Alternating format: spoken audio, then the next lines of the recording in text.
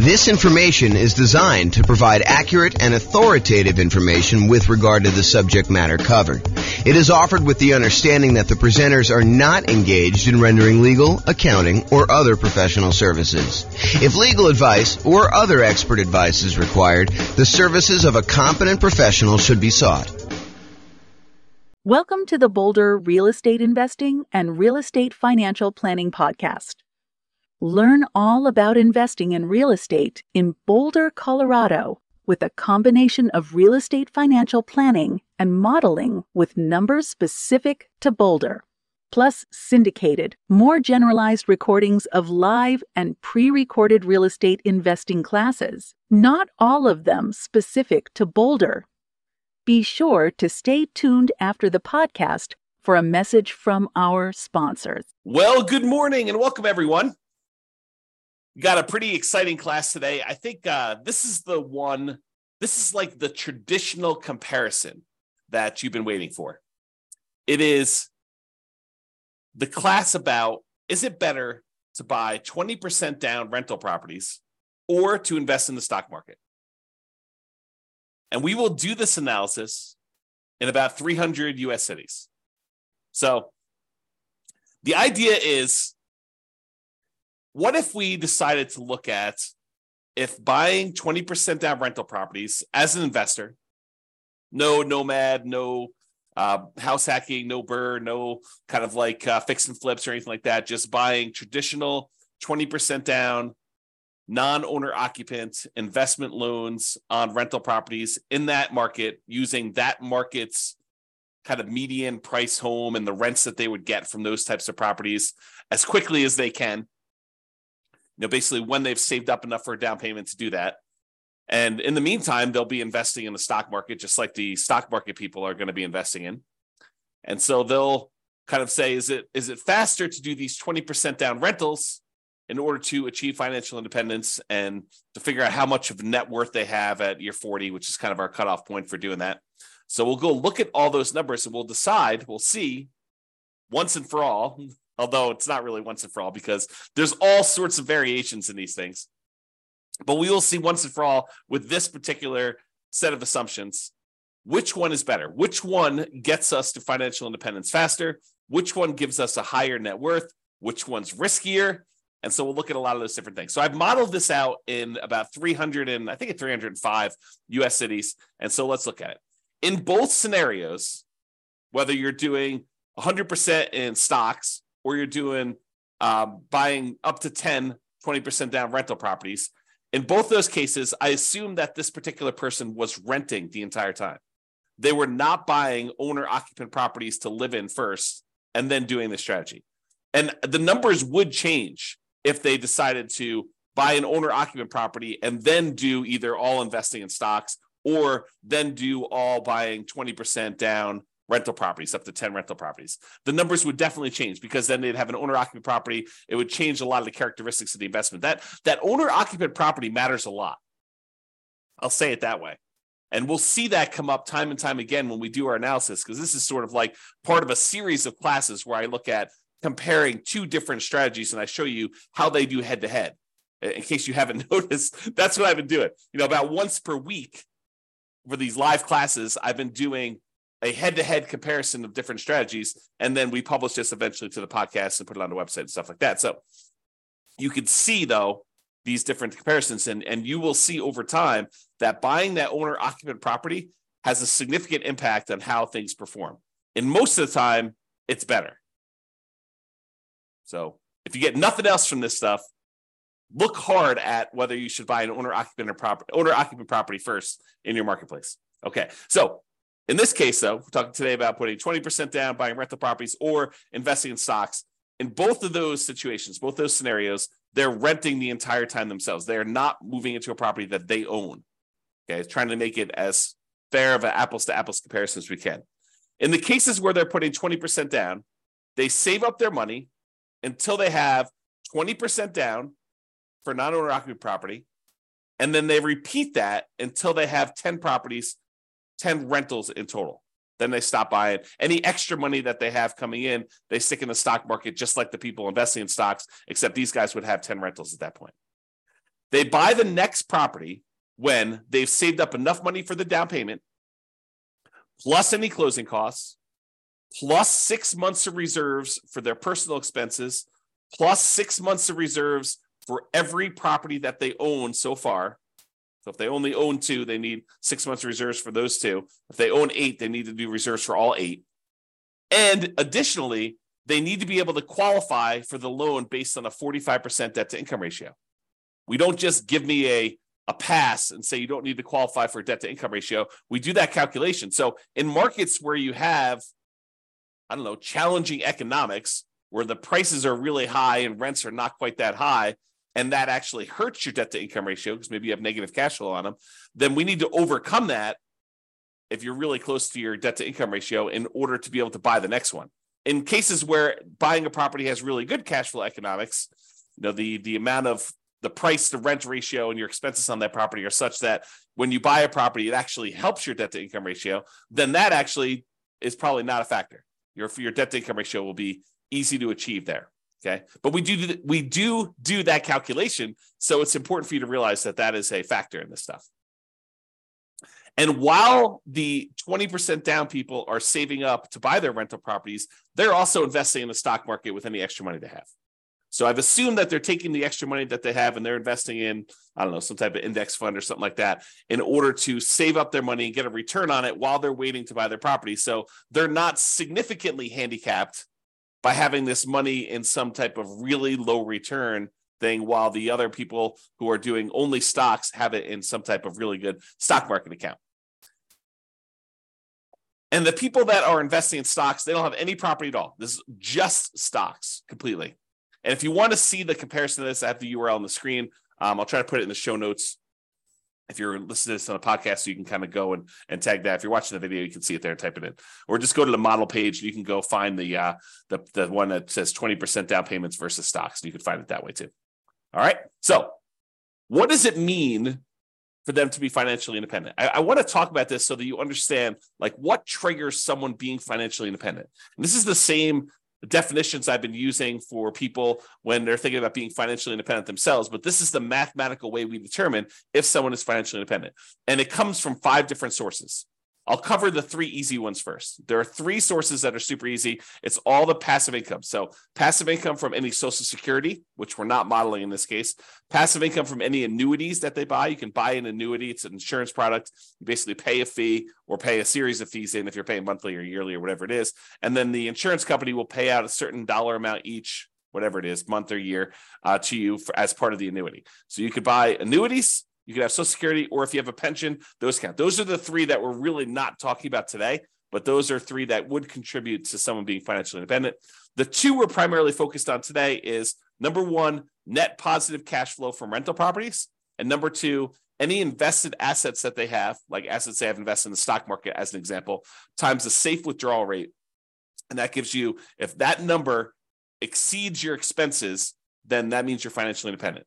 So either the net positive cash flow you have coming in from your rentals exceeds your expenses, or your invested assets times your safe withdrawal rate exceeds your expenses, or some combination of those 2 exceeds your expenses, then you're considered financially independent.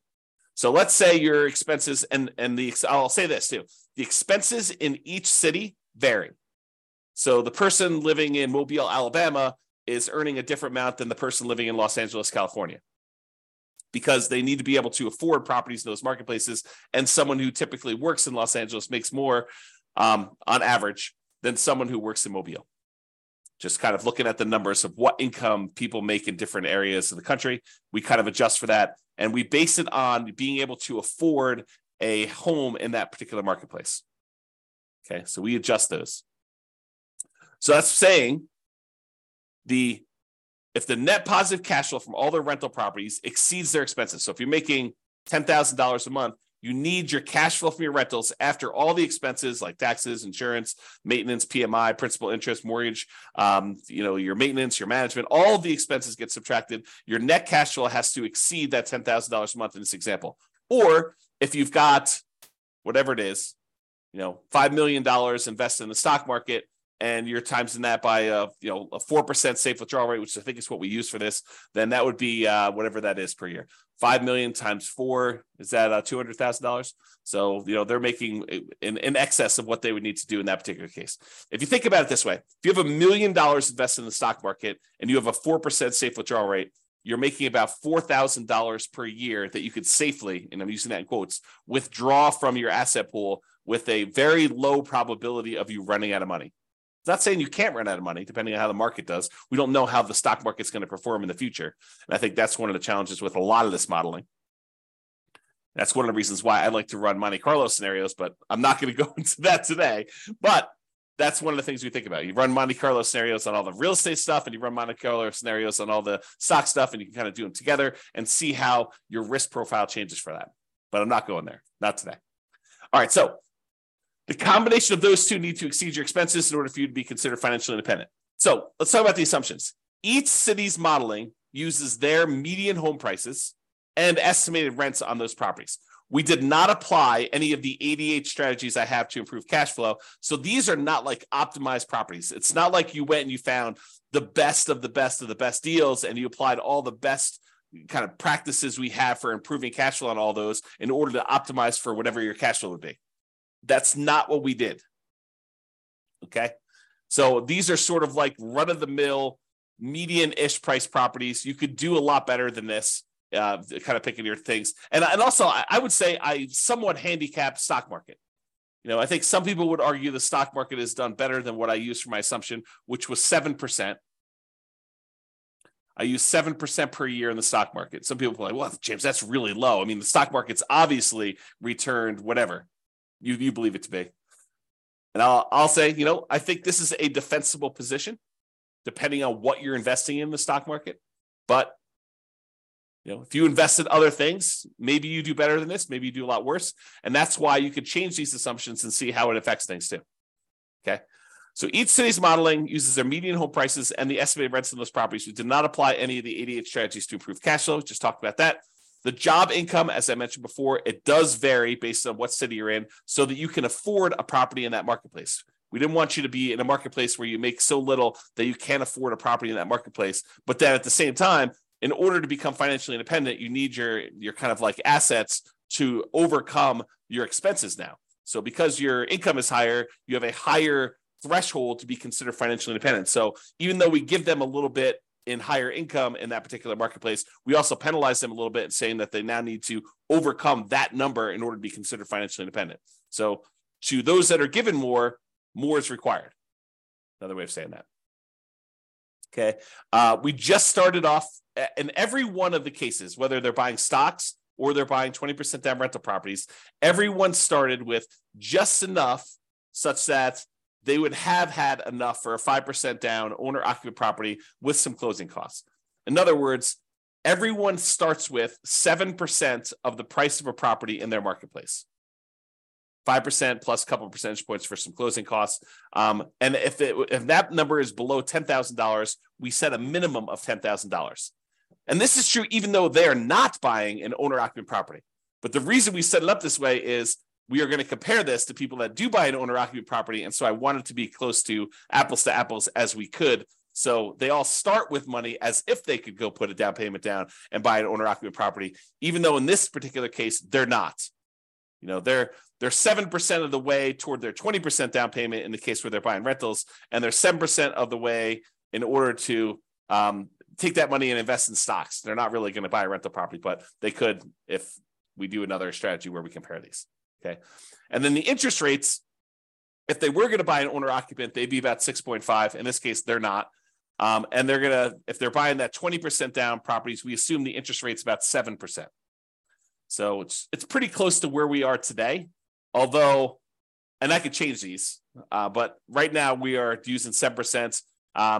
And if they change a little bit, we can go through and we could change all of them and rerun all the scenarios. The challenge is if I do this video now and you watch the video, if you go to the website for the modeling thing, I may have changed those numbers at some point in the future. And so what you're seeing on the models page may be very different than what we're talking about in this particular presentation. Okay. And I told you already before, they're earning 7% in the stock market per year. That's their rate of return. And they're earning that whether they've got a little bit of money in the stock market waiting to save up their down payment to buy rental properties, or they're only buying stocks, they're earning 7% per year. I also modeled this out over 100 years because sometimes I stopped at 60 originally, 60 years. And then I was realizing that some people were not financially independent by year 60 and that they were achieving financial independence just after that. And so I was like, well, where do you cut it off? I was like, I'll just go out to 100. People realize if they're 50 years old, they're probably not going to live to be 150, but they can at least see what the modeling looks like going out that far. And if you want to see all of my assumptions in detail, you can go to the realestatefinancialplanner.com/model in order to see that. MODEL, model. All right, so let's talk about it. I'm looking primarily at two metrics.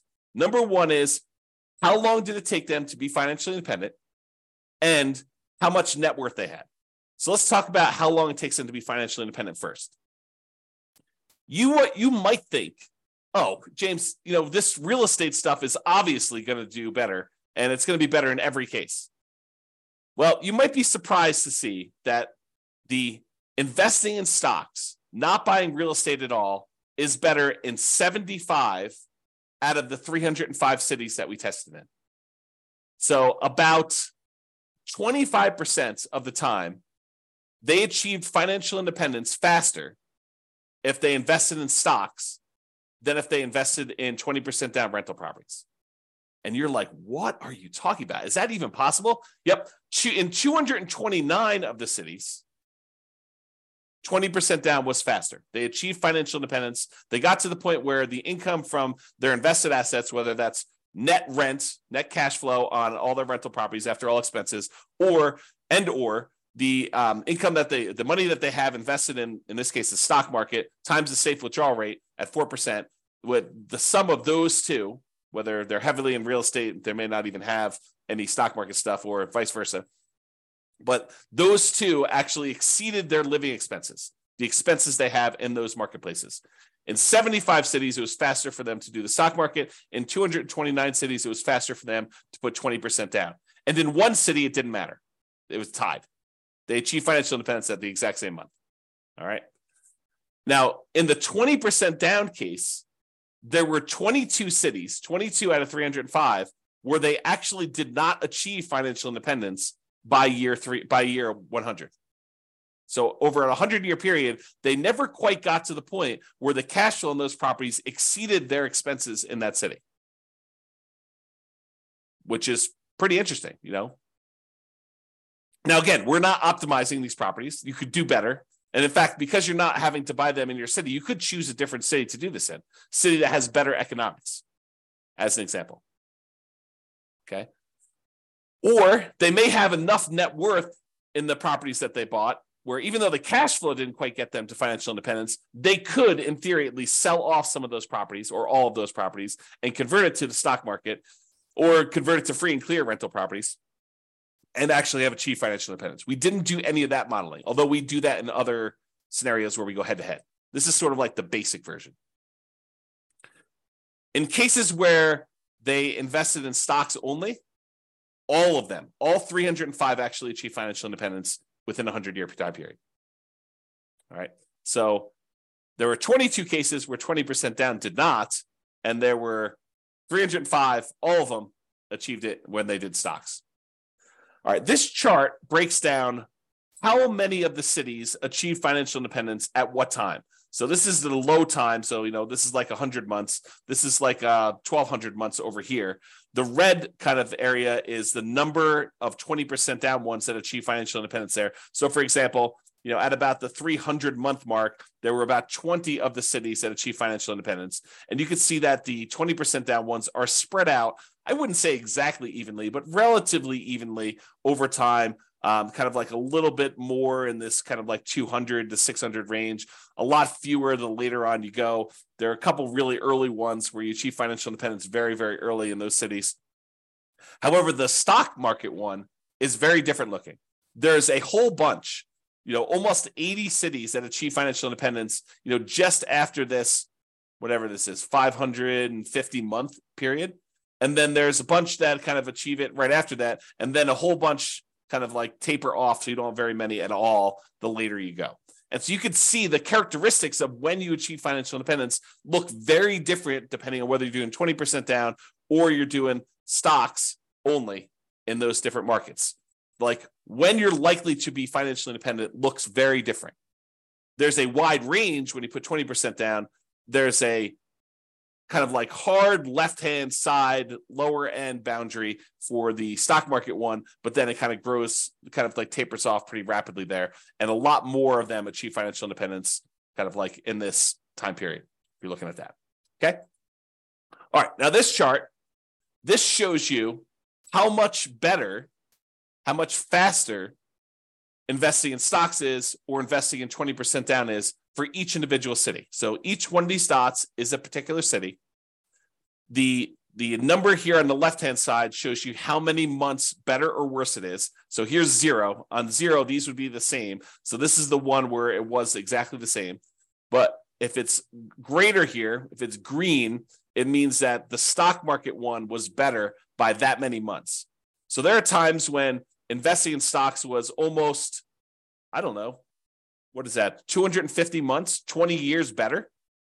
So there are times when investing in stocks was 20 years faster than investing in 20% down rentals. However, there were times when investing in rental properties, putting 20% down was 20 years better for these cities.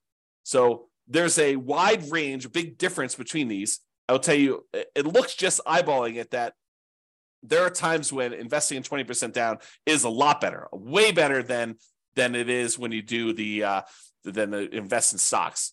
And there are fewer times here where they are better than if you invest in stocks. So you can kind of see the number here. Now, this is also on a scale showing you the price of houses in that marketplace, because I'm often asked, James, so is it like the more expensive houses that where it's better to actually do the stocks, or is it like the cheaper houses, or does it matter?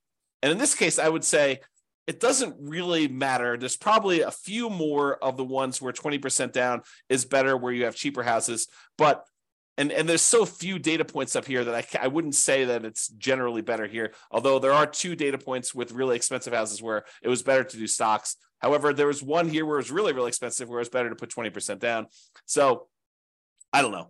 I think the general trend is maybe a little bit in favor of 20% down rentals over stocks on the lower end, but not by like a ridiculous amount. It's not like it's universally true. There are some over here where you're less than $250,000 for a house where it was still better in order for you to buy, to invest in stocks than it was for you to buy rental properties. Okay.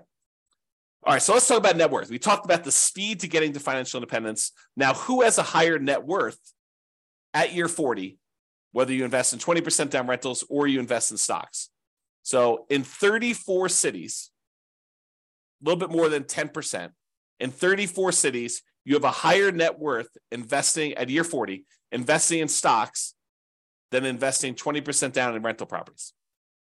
However, in 271 cities, you have a higher net worth if you invest in rental properties.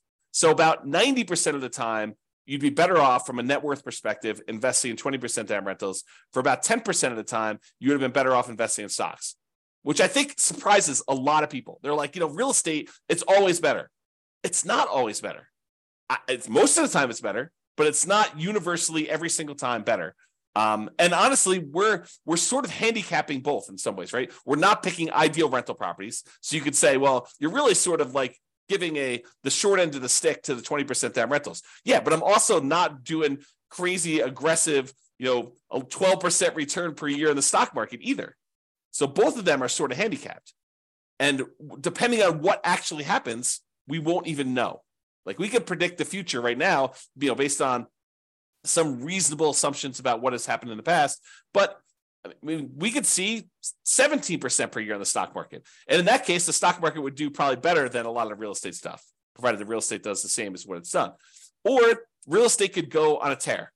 I mean, this last year, when interest rates have risen, it's been slowed down quite a bit as we try to get inflation under control. However, going back even before that, the last 5 years, where real estate prices have gone up like crazy, if that growth rate were to continue, yeah, real estate would look amazing, right? But We're not seeing this like ultra low interest rate environment where we're seeing 3%, 3.5% loans on non-owner occupant properties, and property values going up 10% a year and rents rising almost in line with that. I mean, we're not seeing those things, and that is not historically over a very long period of time what has actually happened. So I don't think we could use those numbers and be kind of like reasonable about stuff, to be fair. So we're using very reasonable long-term numbers. I think we're using 3% per year for appreciation. Got to give you an idea. We're using current interest rates, current rents. Although I'm not an expert in every one of these markets. Maybe you go look at my assumptions for your particular city. And you're like, James, you're off. You're wrong on these numbers. Okay, fine. Reach out to me. Tell me what the right numbers are. We'll rerun them and do it. But it's only going to affect one of the cities. So a lot of these cities I feel pretty confident in. Maybe not every one of them. So there you go. So you can kind of see there. And there were no situations where it was exactly the same net worth at year 40. Now, this is that same type of chart before where we show you how much better. And instead of showing you how many months better, now it's showing you how many dollars better it was in net worth at year 40, broken out by the price of houses in those marketplaces. The red dots, each dot is a city, by the way. The red dots are the ones where the stock market had a higher net worth, and the green dots are the ones where putting 20% down had a higher net worth. And the first thing I'll point out to you is the ones where you put 20% down, there were a lot more cases where your net worth was not just a little bit higher, but a lot higher. So you had a much higher variance, much higher range of how much better these strategies were. Sometimes putting 20% down was not like $500,000 better. It was like $10 million better, significantly better. But the red ones, the ones where the stock market was better, those all are relatively small differences better. So, they might be better, but it might have only been better by, $500,000 as an example. And there are not that many of them, as we showed you before. Okay. Now, is this skewed toward higher price houses? Yeah, maybe a little tiny bit. The higher your priced houses, the better the stock market was than buying the rental properties. But there are some cases where doing the rental properties, 20% down rental properties, where you're putting, where you had really expensive properties, where those were better too. There's a couple of green dots at very expensive houses as well. It tends to look, just eyeballing this really roughly, that when you have low-priced houses and you're buying 20% down rentals, you tend to have a higher net worth than if you invest in the stock market. But there are exceptions to that. There's at least one right here where that's probably in the $200,000 to $250,000 range, and there's a whole bunch between $250,000 and $500,000 where it was better to actually invest in stocks. Okay. All right. There were 21 cases where even with 6 months of reserves for your personal expenses, 6 months of reserves for a rental property when you buy a rental property, that the cash flow is so ugly buying rental properties that you ran out of money. And those were all cases where you were buying rental properties. You never ran out of money if you were doing stocks. Okay. And in 284 cities, you didn't run out of money in any of those. Okay. But in 21 cities, there were ones where you ran out of money. Now, we did not apply any of the 88 strategies to improve cash flow. We did not cherry pick better deals. If you happen to be in a market where the cash flow is really, really, really, really ugly, you don't have to buy in your marketplace. If you're in a city where, every time you buy a property, it's negative $3,000 a month cash flow, maybe you go to a different city. That just seems obvious to me. Or maybe you do a different strategy. You don't put 20% down in those cases where you'd have significant negative cash flow, because the more you put down, the less negative cash flow you're likely to have. Okay, so there are 21 cities with my assumptions where we did run out of money in this case, and you can go drill down into each individual city to see how they compare. Look at your city and see. And this shows you like the ones where you were likely to run out of money. The red dots are the ones where you ran out of money, and it tends to be you have a much more likelihood of running out of money the higher the price point. So sorry for people in California where you have really expensive properties. Because I bet you, not all of them, but I bet you a lot of them are California. All right, so here's a summary of some things. And we do both average and median here to kind of show you the difference. See, the medians, when you take, like, for example, net worth, we take the highest net worth, we take the lowest net worth, we sort them in order, and then we look at the middlemost number. That's median. Or we take the stack of all the different net worths, we add them all up, we divide through by the number that we have, and that gives us an average.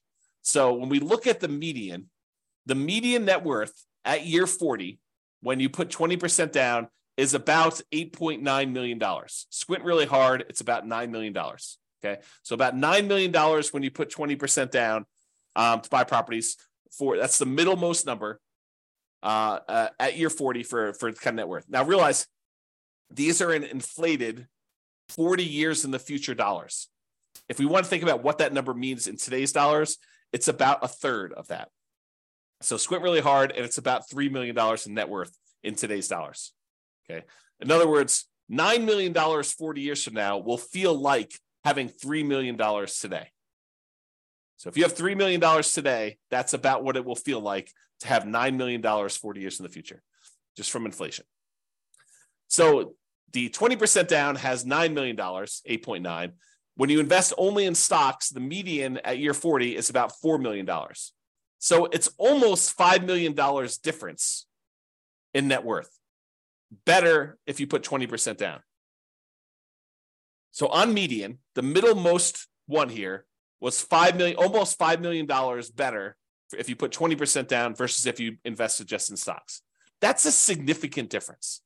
And if you look at average, the average for 20% down for net worth was almost 12 million versus just about 4 million for the stocks. So it's almost $8 million difference if you look at average.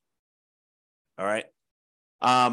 Now, it's really clear that you didn't buy any properties when you invest in stocks. You have about 10 on average when you put 20% down, or on median, 9.8 on average. So there are some cases where you didn't quite get to 10 with the stock market, with the average one when you're looking at that. In terms of how long it takes, the months it takes in order to achieve financial independence, like the minimum target monthly income in retirement achieved, that's what MTMIR, wow, can't even say that, achieved means.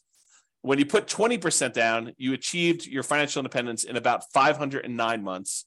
When you did stocks, you achieved financial independence in about 659 months. So it's about 12 years faster on median, or about 30% faster for you to invest with 20% down than doing stocks.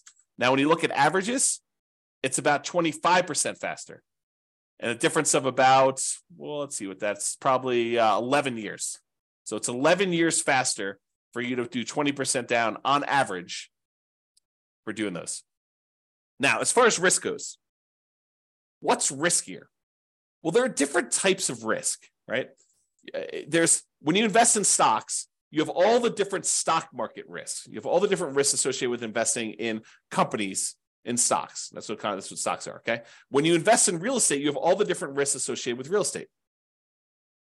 Market conditions, interest rates, things like that, rents, things like that, okay? Now, those are different types of risks just generally. And I'm not going to try to compare those risks head to head, but there are measurable risks. Like how risky are you in the terms of debt to income ratio? Well, when you're doing kind of like your debt to income ratio for investing in the 20% down rentals, your debt to income ratio is higher. It's more risky for you to invest in the 20% down than to invest in stocks. And the average debt to net worth, 47% on average compared to zero, or the average debt to account balance, 219.84% to 0%. So in other words, because you're taking on debt when you're buying these 20% down rentals, and you're not taking on any debt when you do the stock market ones, you will find that you are riskier doing 20% down than if you are not doing 20% down, than if you're not taking on any debt at all. Okay, so in general, it is riskier to put 20% down. All right.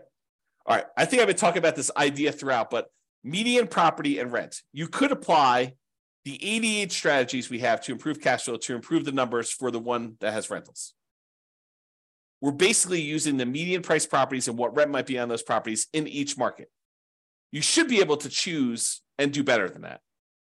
And I do model some of those improvements in the other scenarios that we run or the ones that we plan on doing videos for in the future. So you'll see the impact of that as we go, or go look them up now. There are a lot of them are available. Now, if you happen to be an expert in your local marketplace, you look at my assumptions, and you're like, James, these numbers are off, go ahead and reach out to me and I can change them. And we'll change them and we'll rerun everything. Okay. Now, I'm not trying to find like the best case. I'm not trying to find the fact that you are a super deal finder and that you're able to find these ridiculously amazing, kind of like a really exceptional deals. What I want to find are deals where the typical real estate investor in that marketplace could do those deals. Where any investor comes in there, they could find a deal like what we're describing. I don't want to do like if you're like the top 1% of investors, you'll be able to uncover these deals. That's not reasonable. It's not a reasonable assumption for us modeling this long-term. Okay. Now, again, if you were moving into these properties, you'd have to buy into your local marketplace. But you could say, hey, I'm in a marketplace where cash flow is really, really ugly buying here. Maybe I should go look at another market around me or another market out of state, and I could invest in those. We did not model that, even though we would probably choose to do that, right? In a lot of cases, we're looking at a market, we're like, this is really ugly. I don't want to voluntarily take on a property that has negative $3,000 in cash flow. Maybe I'll go put more down, change my strategy, buy properties free and clear, go to a different market. There are all these different things we could do where we're not really limited by voluntarily doing really bad investing, really unsavory, high negative cash flow investing in that marketplace. So it could be a lot better than what we're showing if we use some just really basic common sense stuff of changing our strategy or doing something slightly different or applying the strategies to improve cash flow or whatever we're doing there. And then obviously investing in stocks is not directly affected by which market you're in. However, it is indirectly affected by how much you ended up starting with, because if you're in a more expensive market, you end up starting with a little bit more money. The amount you're earning, so if you're earning more in a marketplace, you actually are setting aside more into the stock market investments. How much you're saving and the criteria to be considered financially independent, because if you're in a more expensive market, your expenses are higher, so you need a higher hurdle to overcome to be considered financially independent. So all those things do factor in. I do take that into account. All right, so in conclusion, in our current market conditions, current prices, current interest rates, current rents in about 300 U.S. markets, using what I would refer to as less than ideal median price to rent properties, putting 20% down tends to outperform investing in stocks in terms of net worth and speed to financial independence. The market does matter, though. In some markets, investing in stocks is faster, more profitable, and arguably better. Generally, investing in real estate tends to be riskier, whenever you measure risk with debt, especially.